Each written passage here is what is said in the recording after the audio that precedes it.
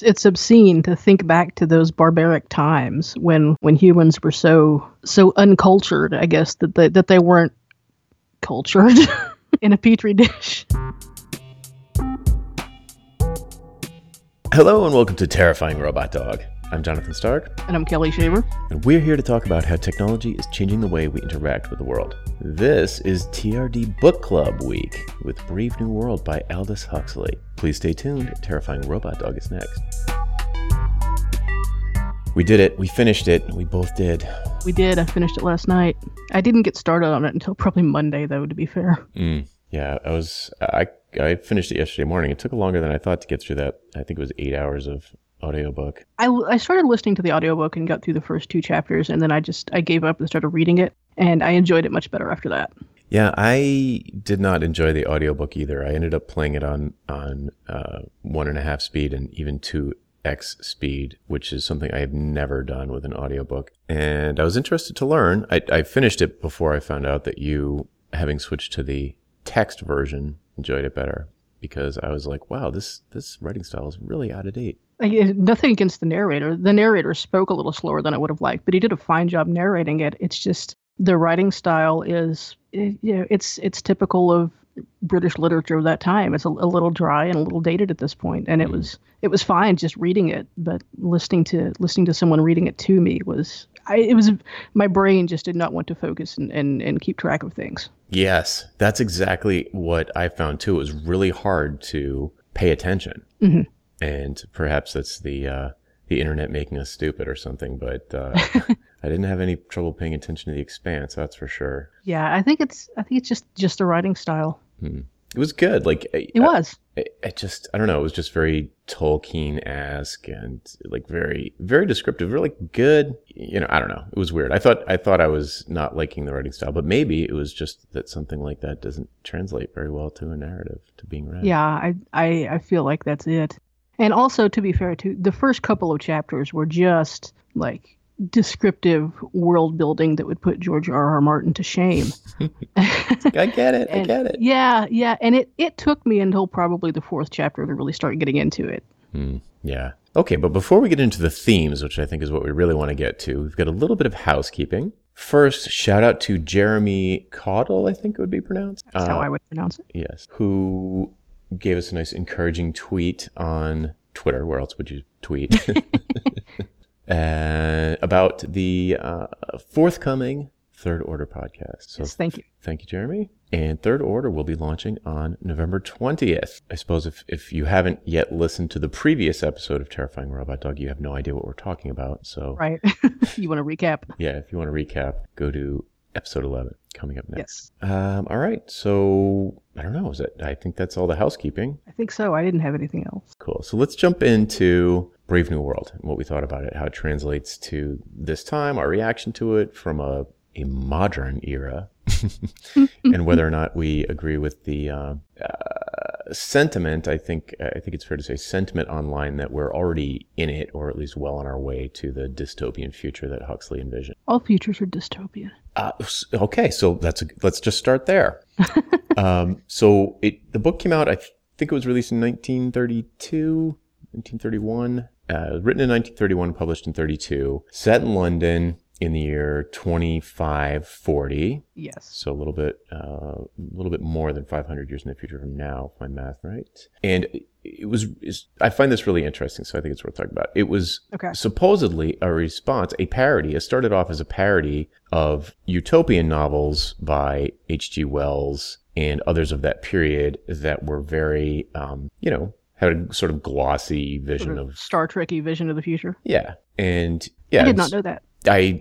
Well, the reason I even looked that up, and we'll get to this, is that I couldn't tell. There's a clear conflict in the book, and I couldn't tell from reading it which side the author was actually on. No, I couldn't either. Yeah.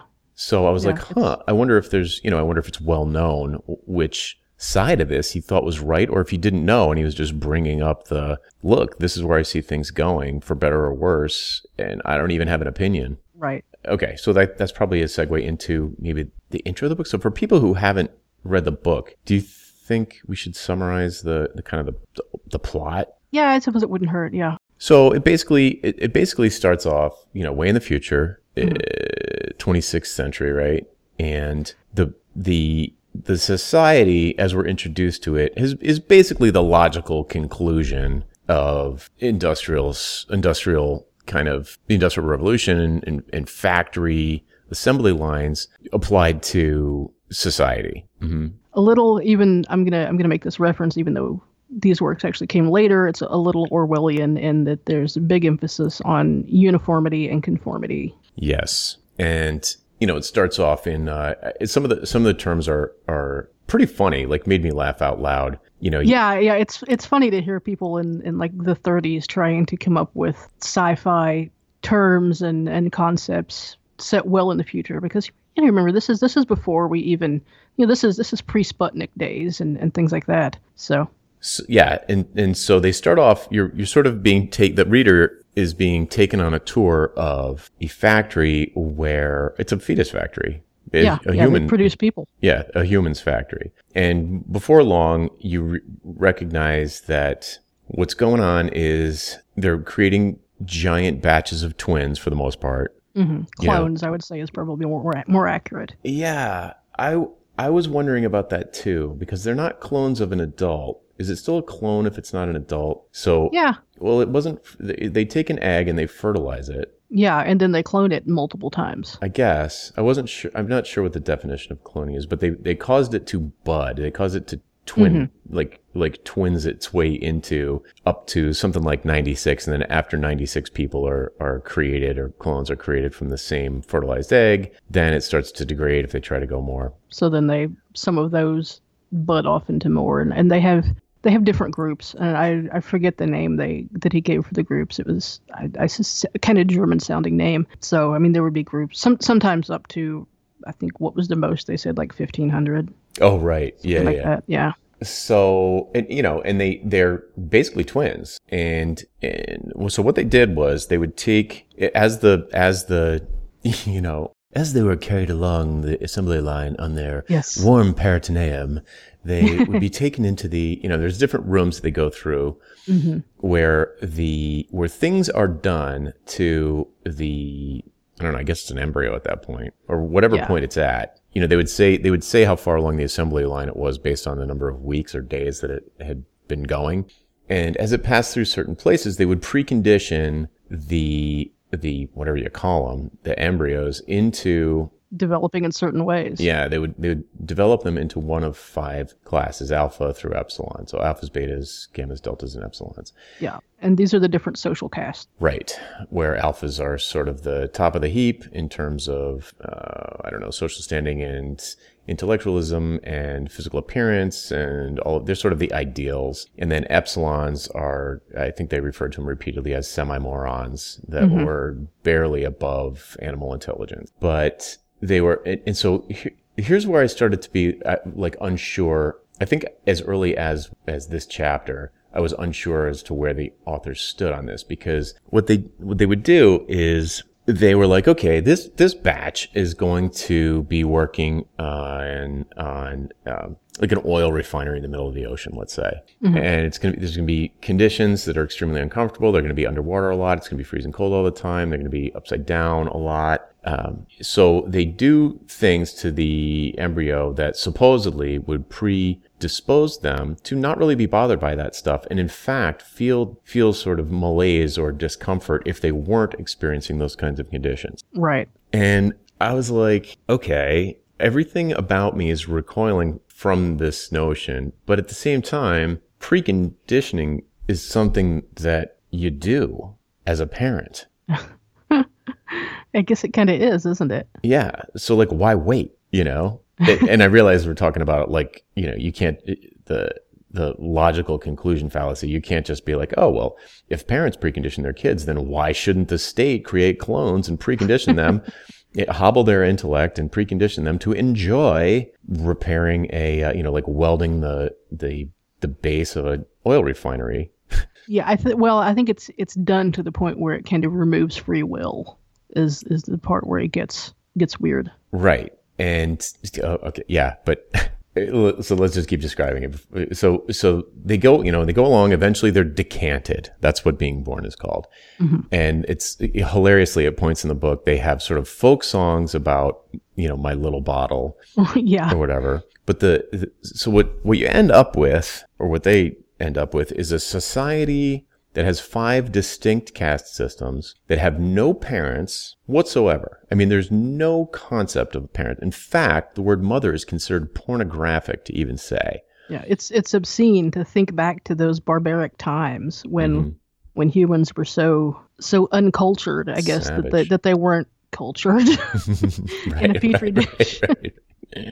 Sorry, I was entirely unintentional pun, but it's been that kind of day. So then as you get more exposed to the daily lives of these people, you start to recognize that they have what the average person, I think, listening to the show would consider an extremely shallow existence. Very immature and focused on instant gratification, and there's this idea that you can never be alone, you must always have social interaction, and the quality and depth of that social interaction is like you said, very shallow. So things like if someone has dated the same person, first of all, everybody's super promiscuous. Mm-hmm. And there's no concept of getting married. That's absurd. You wouldn't even... There's no concept of a monogamous relationship. Or right. for that matter, I'm not even entirely sure if there is the concept of romantic relationships in the book. But again, it's so very shallow and not meaningful. Yeah. It's frowned upon. It's like, you've gone out with the same guy 3 times in a row? Oh, it's like the reverse of the, you slut type of thing. It's the reverse. It's like, how could you keep going out with the same person? Why would you even want to do that? It's kind of like, it's, frowned upon. And which is funny. I thought it was kind of funny for a society that's so focused on not reproducing naturally that they're like, yeah, go out with everyone. Yeah. I mean, well, there were big, I think a third of the population were referred to as free Martins. They were just purposely sterilized. I'm not sure why they didn't purposely sterilize everyone. I guess they needed the eggs. But there were big sections of the book devoted to going through sort of this training phase from when you start to become reproductive, like say whatever, 11 or 12 through to 18, where you have to go through these drills where it's drilled into you that how to not get pregnant, basically. Like getting pregnant,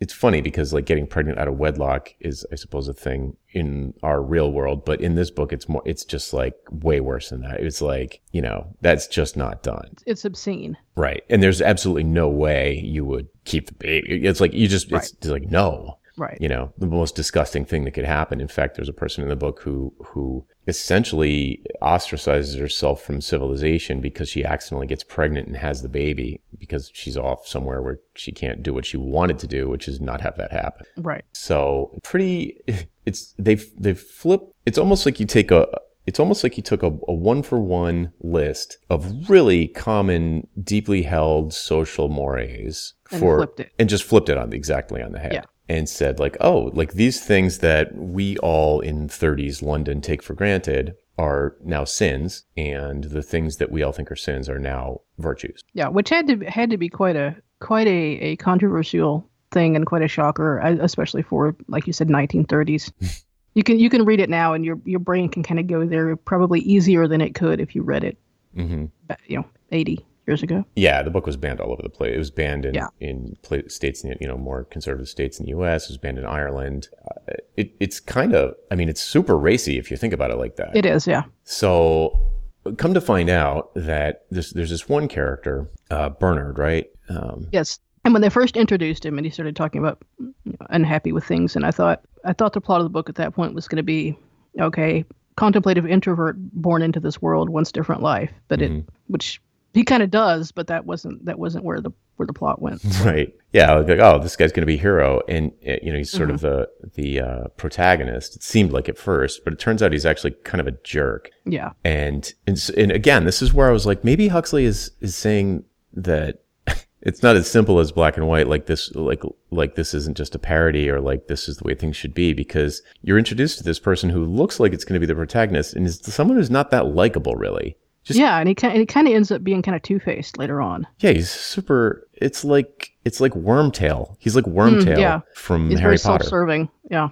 Yeah, he's just like not loyal to his friends. He's super egocentric. He's a total egomaniac. Always depressed and just like, so you're like, oh, okay, well, all right, here's this society where let's just say it could exist. Let's just say that, like disease wouldn't be rampant. Cause I kept thinking like, man, if you had that many twins, diseases would just rout the population in 2 seconds. But okay, it's 500 years in the future. They figured that out. You've got all these people who are super happy. I mean, like blissed out, super happy. They feel like they're on drugs 90% of the time. Well, they talked about that. It's not 90% of the time.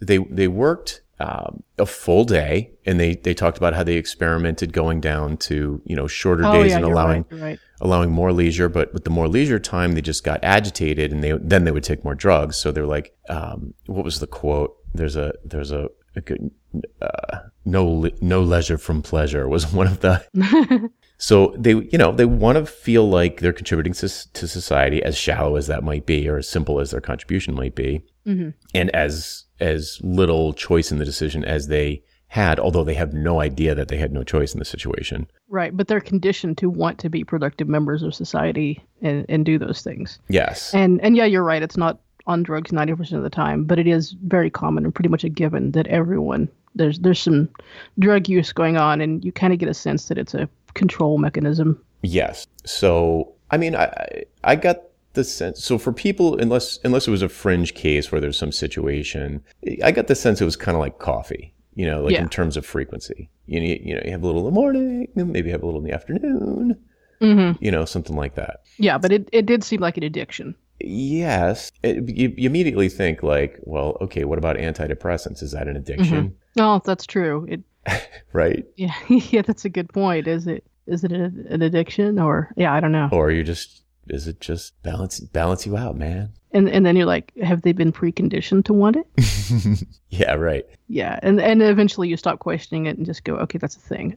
Right. So this guy, Bernard Marx, I think was his last name. He's sort of this introverted guy. He's smaller than other alphas. He's an alpha, but he's smaller, and he always felt like left out, and he's got a wicked inferiority complex. And he is a psychiatrist or a psychologist, and is aware of the fact that as the children are very young, growing up like babies, they are exposed to something called hypnopedia in the book, where, nightly, repeatedly, these sort of soothing mantras will be played under their pillow, like, we can't do without anyone. We can't do without anyone. We can't do without anyone. And then over time... We all work for each other. Yeah.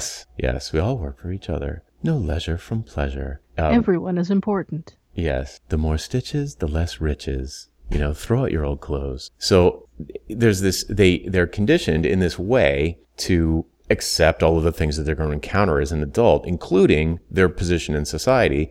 So if you're an epsilon, which is like the bottom of the barrel, so to speak, you're happy because you don't have to do all the work that alphas and betas have to do. And the kind of work that whatever gammas and deltas have to do is not appealing to you. You don't like the way they dress. And this has all been implanted in your mind. Yeah. But it makes everybody happy. Like they're like, oh, sweet. I'm an epsilon. Sweet. I'm, whatever. I'm a Slytherin, so for whatever reason, not for whatever reason, because they've been conditioned, they're super cool with it. And the only reason, Bernard starts to freak out is because he knows about the conditioning and the hypnopedia. He's so hyper aware of it that every time somebody says anything, he just sort of rolls his eyes and repeats, 200 times per night from age 11 to 17, Yeah. But nobody cares. Like the knowledge that he's sort of putting in front of they're like, whatever, I'm happy. Like, what's your problem? Like, so what? It works. I'm happy. I don't care. Yeah. So, man, I don't feel like we need to tell the entire. I'm tempted to keep telling the story, but I don't know if that's even necessary. I'm tempted to, but maybe we should get more into how this kind of relates to now. Yeah. Okay. So the thing that really relates to now, I guess one thing to point out is eventually they go outside of civilization. They find this guy named John, who's a savage who grew up like we would consider a normal person. Mm-hmm. And he gets brought back. And then there's this big, sort of huge conflict of him sort of almost on behalf of the reader. Like questioning all the stuff. Yeah, like, how can you possibly be cool with Enjoy this? Yeah. And everyone's like, how can you not? And they kind of fight it out. You know, they discuss it. And so a lot of this stuff, the thinking on both sides starts to become revealed, which, you know, more toward the end of the book. So the thing that I think is, when it comes to like modern society, I've already brought up like two things that occurred to me as I was reading the book. Like, a lot of this stuff is kind of happening. And I think I wasn't as repulsed by the book as I would have been in my teens. Like in my teens, I would have, out of hand, I don't even know if I could have kept reading. I would have been so outraged. But as an adult, especially when with kids, I'm like, I'm not saying that I would advocate anything that extreme, but you do see a lot of parallels that I think people I know are pretty cool with. Yeah, it's weird. I think it's oddly, I think as an adult, it's more relatable than it would be if I'd read this in my teens, because you can, like you said, you can draw parallels. The thing that really freaked me out, the thing that I found most challenging was that there was sort of an argument between the world leader and the savage, and they went back and forth basically saying that agreeing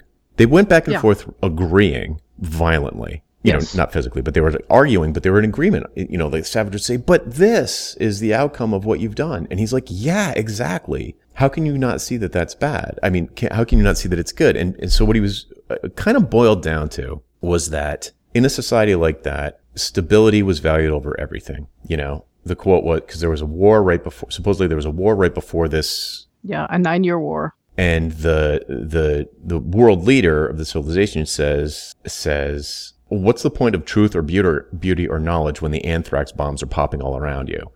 And he kind of points out that at a very base survival level, truth and beauty and knowledge are really not the most important thing. At that base level, that's not what you're necessarily worried about. So like, if your life is threatened, I'm not going to say there are none, but choosing between death and truth, you know, like how many people are going to... Or death and art. Right. Would you rather die right now or never have art in your life again? Yeah. Cake or death? Cake or death. Right. Yeah, totally. So they go a little bit deeper into it, and this is the challenging thing I thought. It was like, if you have a world, you can't have heroism unless you're in a crappy situation. Right. You can't have heroes without evil. You can't have courage without fear. Yeah. And it's like, well, if you get rid of fear, you're going to get rid of courage too. So you decide. You either get rid of war or get rid of it. It's kind of like get rid of war or get rid of individualism. Yeah, you're getting rid of the extremes. Yeah, you're in order to create stability, they suck all the passion out of life, basically. And, you know, do I think we'll ever go that far? No, I really don't. No. But do I think that it's a sliding scale? I sure do. Because I know people, you know, even my younger self would do things that were much more passionate and stupid. You know, if the older self looking back on the younger self, I thought it was Romeo, for crying out loud, half the time. You know, not Romeo like, hey, more like Romeo and Juliet Romeo. Right. Like, oh, this is the end of the world because of some minor slight that I literally can't even remember now. You know, that I'd be like, oh, this is the end.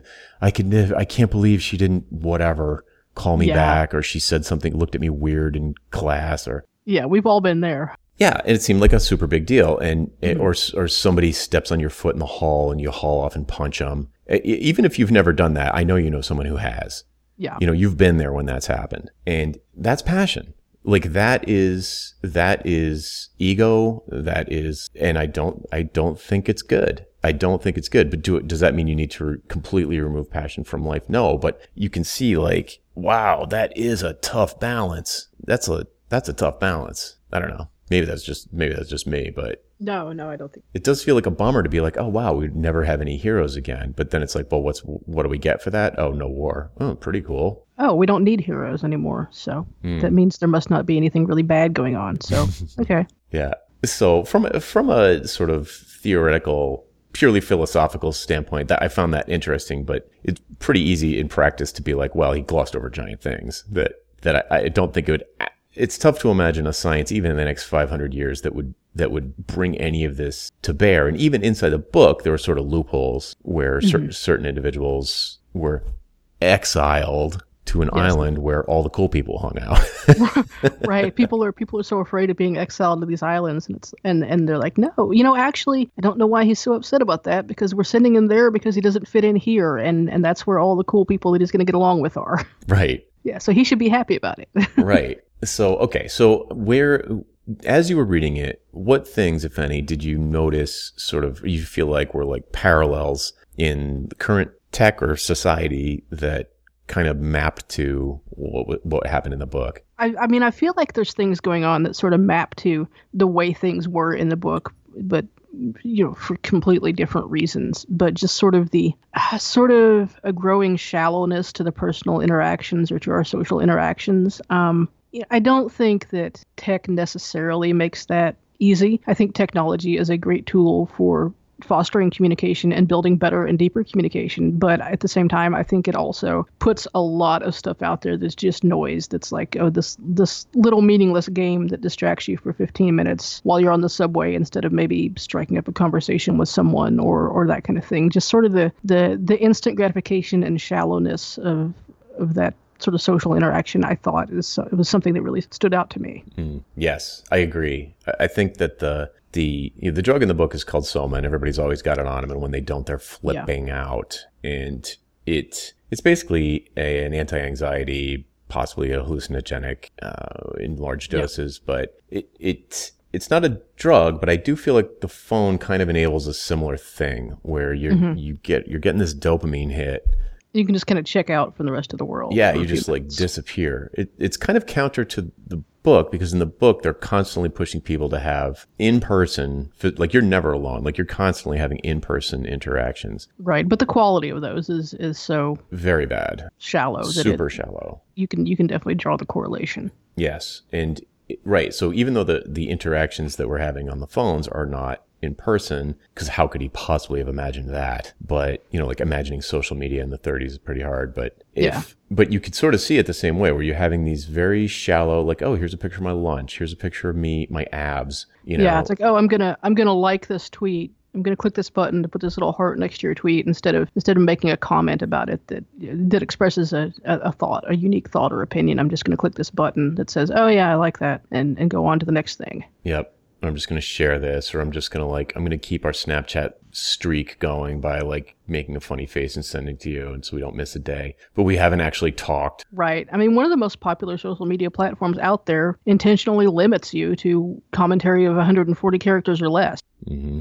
Mm-hmm. Right. It's a lot of it is just set up for frictionless engagement, so they can sort of have their numbers up and keep you engaged, keep your attention on the platform, but not actually deepen your relationship with anybody. So like I've got really good friends who I interact with on social media, but I'm not really good friends with them because of social media. I was either really good friends with them first, or like you and I have met once in person, but we didn't get close because of Twitter or something, or right. Slack.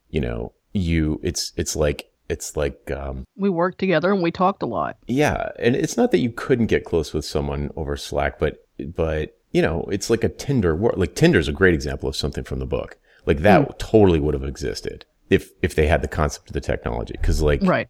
It was just like a hookup thing, and they just hooked up constantly. The book, it was you're constantly hooking up with somebody. So Tinder is, I think, a great example of that kind of thing.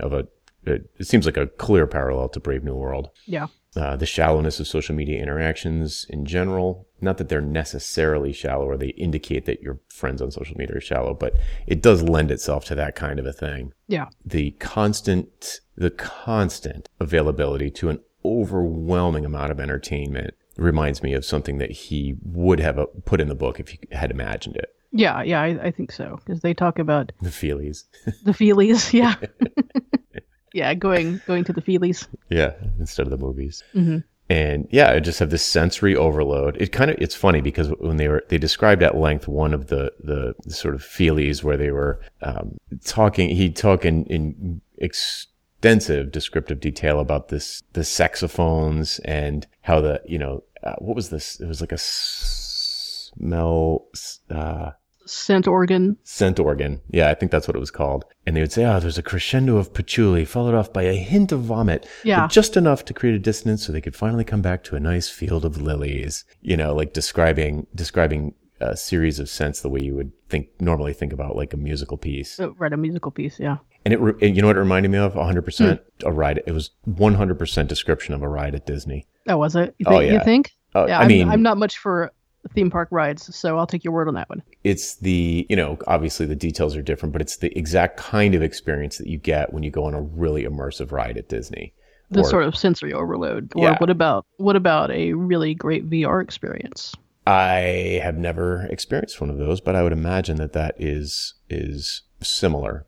The thing about Disney is that really made me think of it is that they do all this sort of gimmicks where they'll like spritz water in your face as you go past a waterfall, and it touches all the senses. Like there's smells and actual feelings and, on your skin type feelings. And, they're jostling the car around when you're going down the cliff, and the dragon blows fire at you and they heat up the space. It really gets your heart going. Yeah, I think they're starting to add VR to some of their rides. You could replace probably $500 million worth of equipment on the Harry Potter ride with like a bunch of headsets. A bunch of headsets, yeah. And then still keep the things that like spray you with water and heat up the air around you and have it timed to the VR that's playing. That would be fun. Yeah. Yeah, I mean, you'd be panicking. Like you'd almost need to have a medical release before you did it.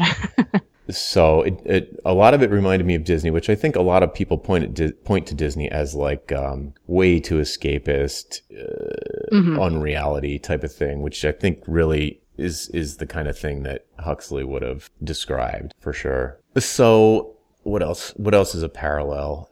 Well, the conditioning stuff. So it comes up throughout the book because of Bernard always bringing it up about how the kids are conditioned to feel a certain way about certain things. And it's a big debate in the book. Somebody will say, the Savage, for example, will be like, well, you only believe that because you've been conditioned to. And the counterpoint is, well, everyone's conditioned to do, you can't not be conditioned. So why not pick something good? Right. You only feel differently because you've been conditioned to feel differently. Right. Like your conditioning is growing up in this different environment. Yeah. So, why not? And well, we don't even go into it, but like the Savage, like a sort of person that religious zealot, let's say, that you would come across in this day and age. Yeah. Religion became a bigger theme toward the end of the book. Yeah. And he's sort of portrayed at the polar opposite other end of the spectrum of like, self-flagellation and depression and just complete cognitive dissonance between reality and what he wants and what he's going to get, and really scary ways that he has to go through to even attempt to purify himself, and through pain. It's like, okay, that's not better. Yeah, like he went from his fairly normal life on this reservation sort of environment where he grew up a pretty not great but normal life outside of this conditioning and homogeny and all of that stuff. And then he went into that world and was like, no, I don't like this extreme, and went all the way like back past where he was to the other extreme of self-denial and self-flagellation and punishment and purification and all that stuff. Right. And it's like, okay, that's not good. And of course, if you look at any extremes, you're going to be like, that's too extreme, whether it's on one end or the other. So naturally, it's going to be somewhere in the middle. But it did get really hard at the end to be like, all right, I'm not sure which... I know I'm not supposed to like either one of these extremes, but I can't really say that one's better than the other. They're both really bad. Yeah. It's like, I felt like at the end of the book, I should kind of be like, oh, well, the individualism and the sort of passion and love and whether it's romantic love or parent-child and all of that stuff, I would never want to give that up. But then you're like, oh yeah, but guess what it comes with? A whole bunch of really horrible stuff. Mm-hmm. So you're like, all right. And if it just kind of leaves you like missing like what he was before they ever brought him there in the first place, because what he became was no better. It was just the opposite. he was certainly pushed to his extremes by exposure to complete repudiation of everything he believed. So, you know, it was like so horrifying, and to be in the minority. And he was, I don't know if you remember, in the village, he was an outcast even in the village. He was, even in the village he was an outcast. Right, because he was a child of someone from civilization, not one of the sort of normal bloodline or whatever you want to call it, like not one of the real tribe. Right. But, so we were talking about conditioning and how, like, you're conditioned on purpose or by accident, but it happens because you're exposed to stuff. So, you know, I suppose this gets into the nature nurture debate, but, and I don't think it's one or the other. As a parent, I can see that, maybe this is confirmation bias, but both of my kids had a distinct personality before they were even born, that, like, the way that they were while Erica was pregnant is completely reflected in the way they are now. And again, it's probably, I don't know, it could be confirmation bias. It could be that we're reinforcing our belief that they were going to be a particular way. But man, it is, you know, same parents and two polar opposite kids in certain regards. And we condition them. Like, we say, that's wrong. They do something, we say that's wrong. Or we praise them when they do something good. And we'll use the same things over and over. It's like, we don't, you know, that's not, look, Cooper, we taught him how to, like, not to mess around with electrical outlets. We're like, that's not for Cooper. That's not for Cooper. That's not for Cooper. And like, after 3 or 4 times, he's like, no, that's not for me. Yeah. Simple. Yeah. You have to condition them or they kill themselves when they're 2. Yeah. By accident. Yeah. So, okay. So we do condition our kids. There are things like, what's it called? Baby Genius or something, where you know, people will play the symphony, Baby Einstein. Yeah. Play that stuff in there. We didn't do any of that stuff. No, we didn't either. But I just think parents that do that, I don't know, it seems a little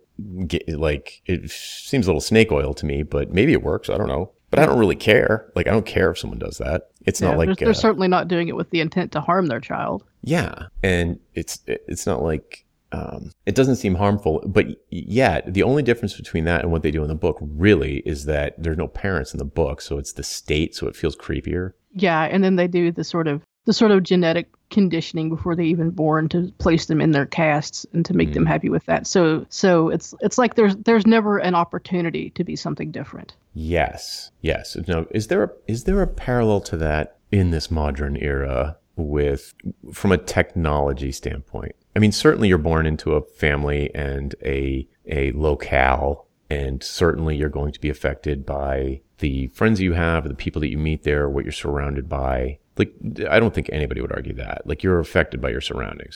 Yeah, you are. But at the same time, it doesn't mean that you're going to forever be a prisoner to them. Sure. Yeah. And there's, I mean, it's like a trope in American society, that kind of rags to riches story. Like, inner city kid makes good, you know, now he's Elon Musk or whatever. And right. That would be impossible. That would have been impossible in this book pretty much. They actually did have you know, you could just sort of opt out and they would be like, okay, go live in the Falklands, go to Iceland. You could opt out, but you couldn't even change careers within your own caste. Right. But the antagonist would say, well, you will never, why would you want to? You never want to. Like, and it would go into this whole thing of like how hard that would be and how much struggle there would be. And you'd basically be saying, look, I have a right to be unhappy. I have a right to suffer and die. I have a right to become incontinent and feeble. And you want a right to that? Fine. Go have it. Go live on an island. Yeah. But their argument of, well, okay, you can't do those things, but why would you want to? Yep. So that, I think for me, that is probably a pretty big thing. Like, if you really try to remove, because, you know, 3 characters in the book did break out of that. Maybe 4, I guess, depending on how you count them. Yeah, depending on how you count them, 4. But they were all alphas. Or I guess Linda was a beta or something. But anyway, it wasn't that it was impossible completely, but if you were, you know, if you had alcohol mixed in with your fetus on day 25 or whatever, when you were a baby, and you were purposely turned into just subhuman, basically, so that you would not mind working in the sewers. Yeah, you're pretty much, that's pretty much it. You have been handicapped on purpose and are never going to, and that's never going to change. So to bring it back, whether or not it's right or wrong, is there some kind of pattern that we see in technology that creates that kind of the complete removal of the hope that stems from a comment like you can be whatever you want to be, or like, you know, where there's a will, there's a way. I feel like it's the opposite, but maybe I'm super biased. Maybe we're not removing the hope, but maybe we're, in some instances, making the gap wider.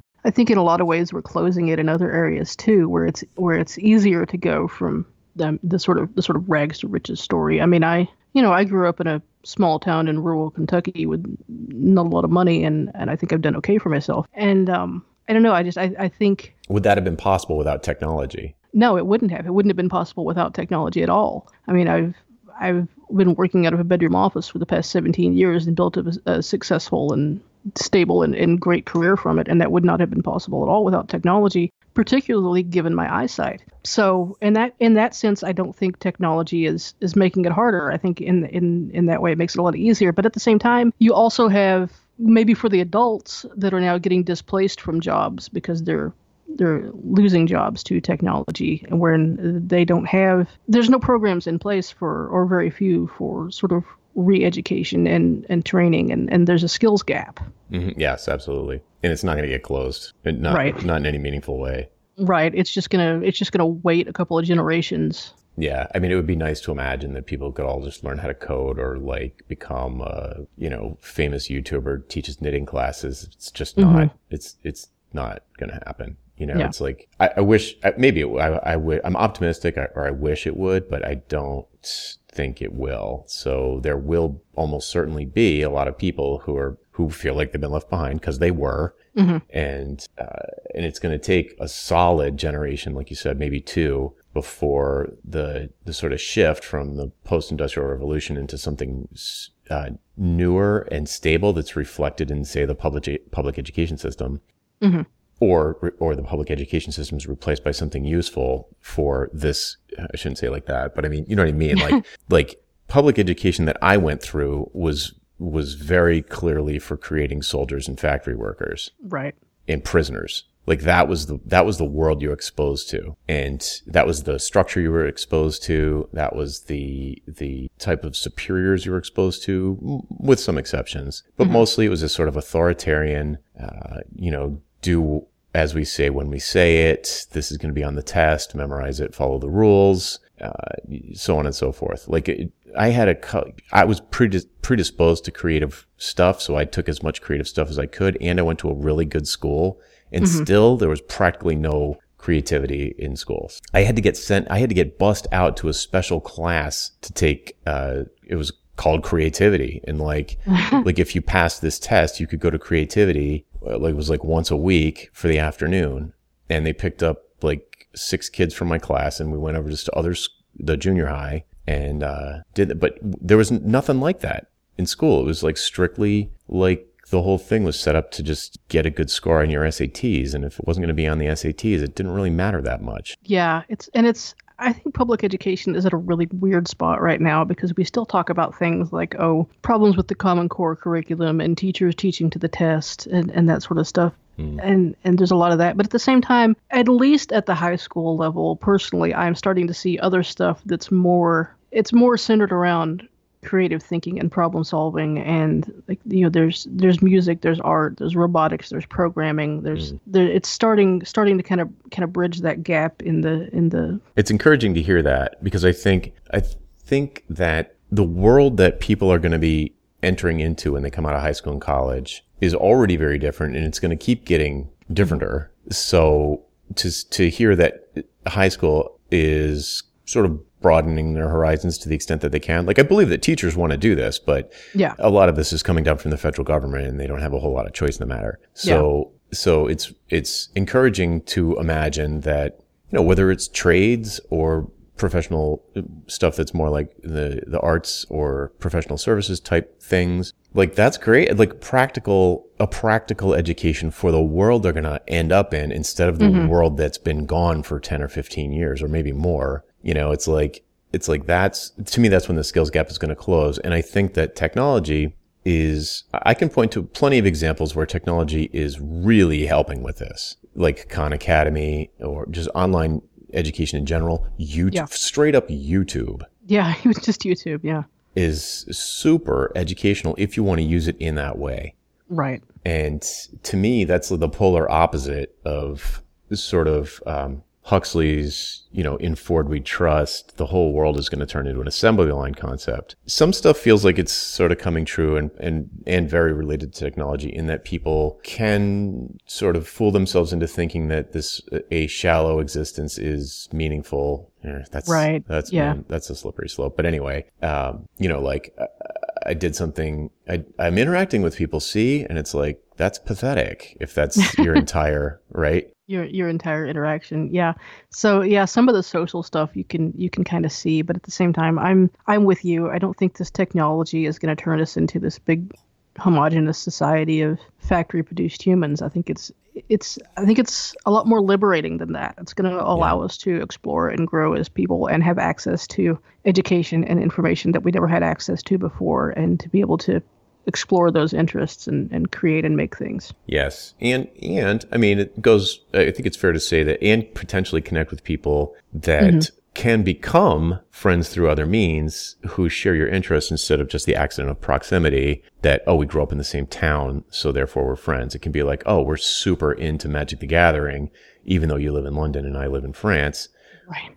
We can still connect, and we can totally groove on that. And maybe we meet up, maybe we have deeper conversations one-on-one, whether it's online or in person. And you can form bonds like that. I remember the first person I know, shout out to Dana, who married somebody that she met on an online dating site, which was a long time ago. So it was like, whoa, that's crazy. Yeah. Like, Richard and I met online in 96. So. Oh, wow. There you go. So, is there anything inherently wrong with that? No, it did seem really weird at the time, though. Right. Yeah. But I think that it's, I think that's an example of technology doing, sort of enabling what it was already a very natural human behavior. Mm-hmm. I mean, like, how is it natural that you meet your spouse in a bar? That's weird. Like at a nightclub. I don't do either of those things. I have no desire to do either of those things. Yeah, no, me neither. But but I think that was sort of the mating ritual, let's call it, or the courtship ritual in like the 80s, where I was in the world, was certainly not some sort of natural order of things. You know what I mean? Like the mechanics of it, whether it was going to a dance or I don't know, hanging out in a supermarket on a Friday night, like doing a 2-hour grocery shop and seeing who else was around. It was like that. I don't think there's anything inherently better. When I was in high school, the big thing to do here was Friday night, you go downtown and you go on Main Street and you drive from the BP down to the Super America, and you turn around and you drive back, and you just slowly make loops all night, and people were gathered in parking lots, and you would just cruise Main Street, and that was the social interaction at the time. Yeah, yep. I've been in town. I've witnessed that full well. Miami and small towns in upstate New York, and house parties and stuff, and like, okay, it's all in person, it's all like in real life, but it's also super awkward, it's really uncomfortable, and it's super limited. Yeah, it's super limited. The idea of sort of changing the mechanics of how you get to know somebody and build a trusting relationship, I think technology has actually helped with that. It's probably done both. I think the Tinder thing is a little, I mean, for me it's a little much, and I've talked to people who are the age to be actually using it. And, I would say maybe not age is the right, but, they're single anyway, and they're typically younger. And they're like, it sounds like a bonanza of, hedonistic pleasure, but really it's pretty, like, after the booty call or whatever. I'm not saying everybody uses it for that, but come on. And, it's pretty empty, and it leads to like this, for people I've talked to who use it, it's just like, yeah, I mean, maybe I can see why it sounds good on the surface, but really it's pretty empty and unsatisfying. Yeah. And I'm like, okay, I get that. You're expressing your interest in a person by which direction you swipe on the screen. Yeah. And you're, and if the intentions are to hook up and you hook up, okay, great. That felt good for 5 minutes or whatever. And then you're still like, I think most people are left wanting more at the end of the day. So, maybe that's a maturity thing, maybe it's not, but I don't know. I think technology is pretty neutral in this, this sort of, I don't feel like it's isolating us really. It might be creating, I suppose it depends on how you use it. It's certainly not creating a bunch of homogenous individuals. That's for sure. I mean, I've never in my life been exposed to a wider variety of types of people on a regular basis than through the internet. Yeah, that's true. So what's the verdict? Do you think we're headed for Brave New World, a VR version perhaps? I don't think so. Me neither. You can see hints of some of the social stuff, but again, I think it's like you said, it's what you make of it. And I think above all, humans want to form connections with other humans, and some of those may be shallow, and that's fine. Sometimes all we want is shallow connections, but that doesn't mean we're not going to also want and search for and create those deeper connections too. Yeah, I agree. I don't think technology necessarily has to do any of this or is going to cause any of it. Maybe we should wrap up, but the thing that struck me about the book as the glaring hole was that there was no real description of how the government operated. And perhaps I just lack imagination, but I cannot picture a scenario where we could get to that point. That point. Like they never talk about, they talk about the world controller and stuff like that, but they never talk about like how the next one gets elected or even what the succession plan is or how a new one is chosen. And it's like, right. Do they grow a replacement or? Yeah. Like how do you get there from where they are? I mean, honestly, I was like, I was like, I don't understand the point of having all the people alive anyway. Like, what's the point? Like if you get to, if stability is the goal, then why don't you just get rid of most of the people? Like, why keep growing them? Yeah.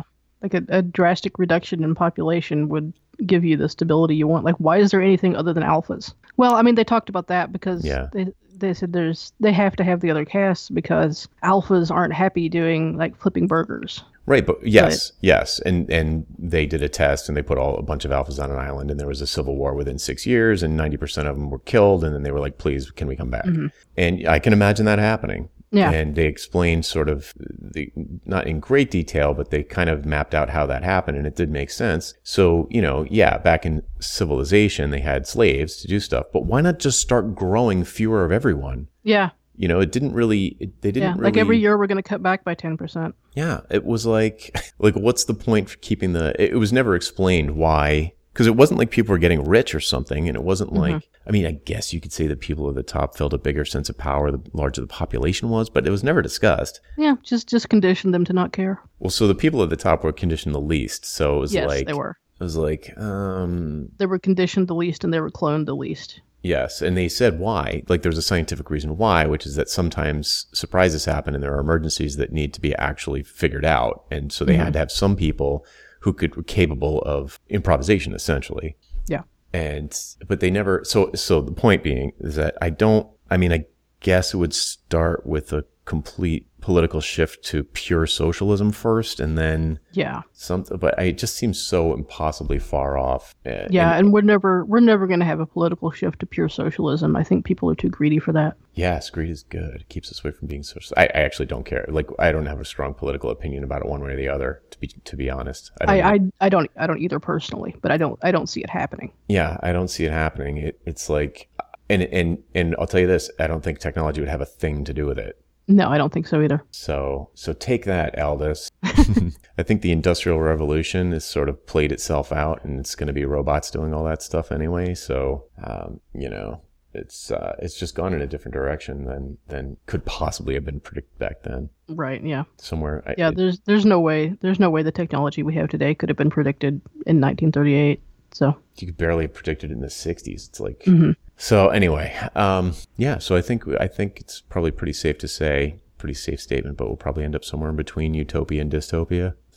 Yeah, we'll just have a normaltopia. Yes, normtopia. Yeah.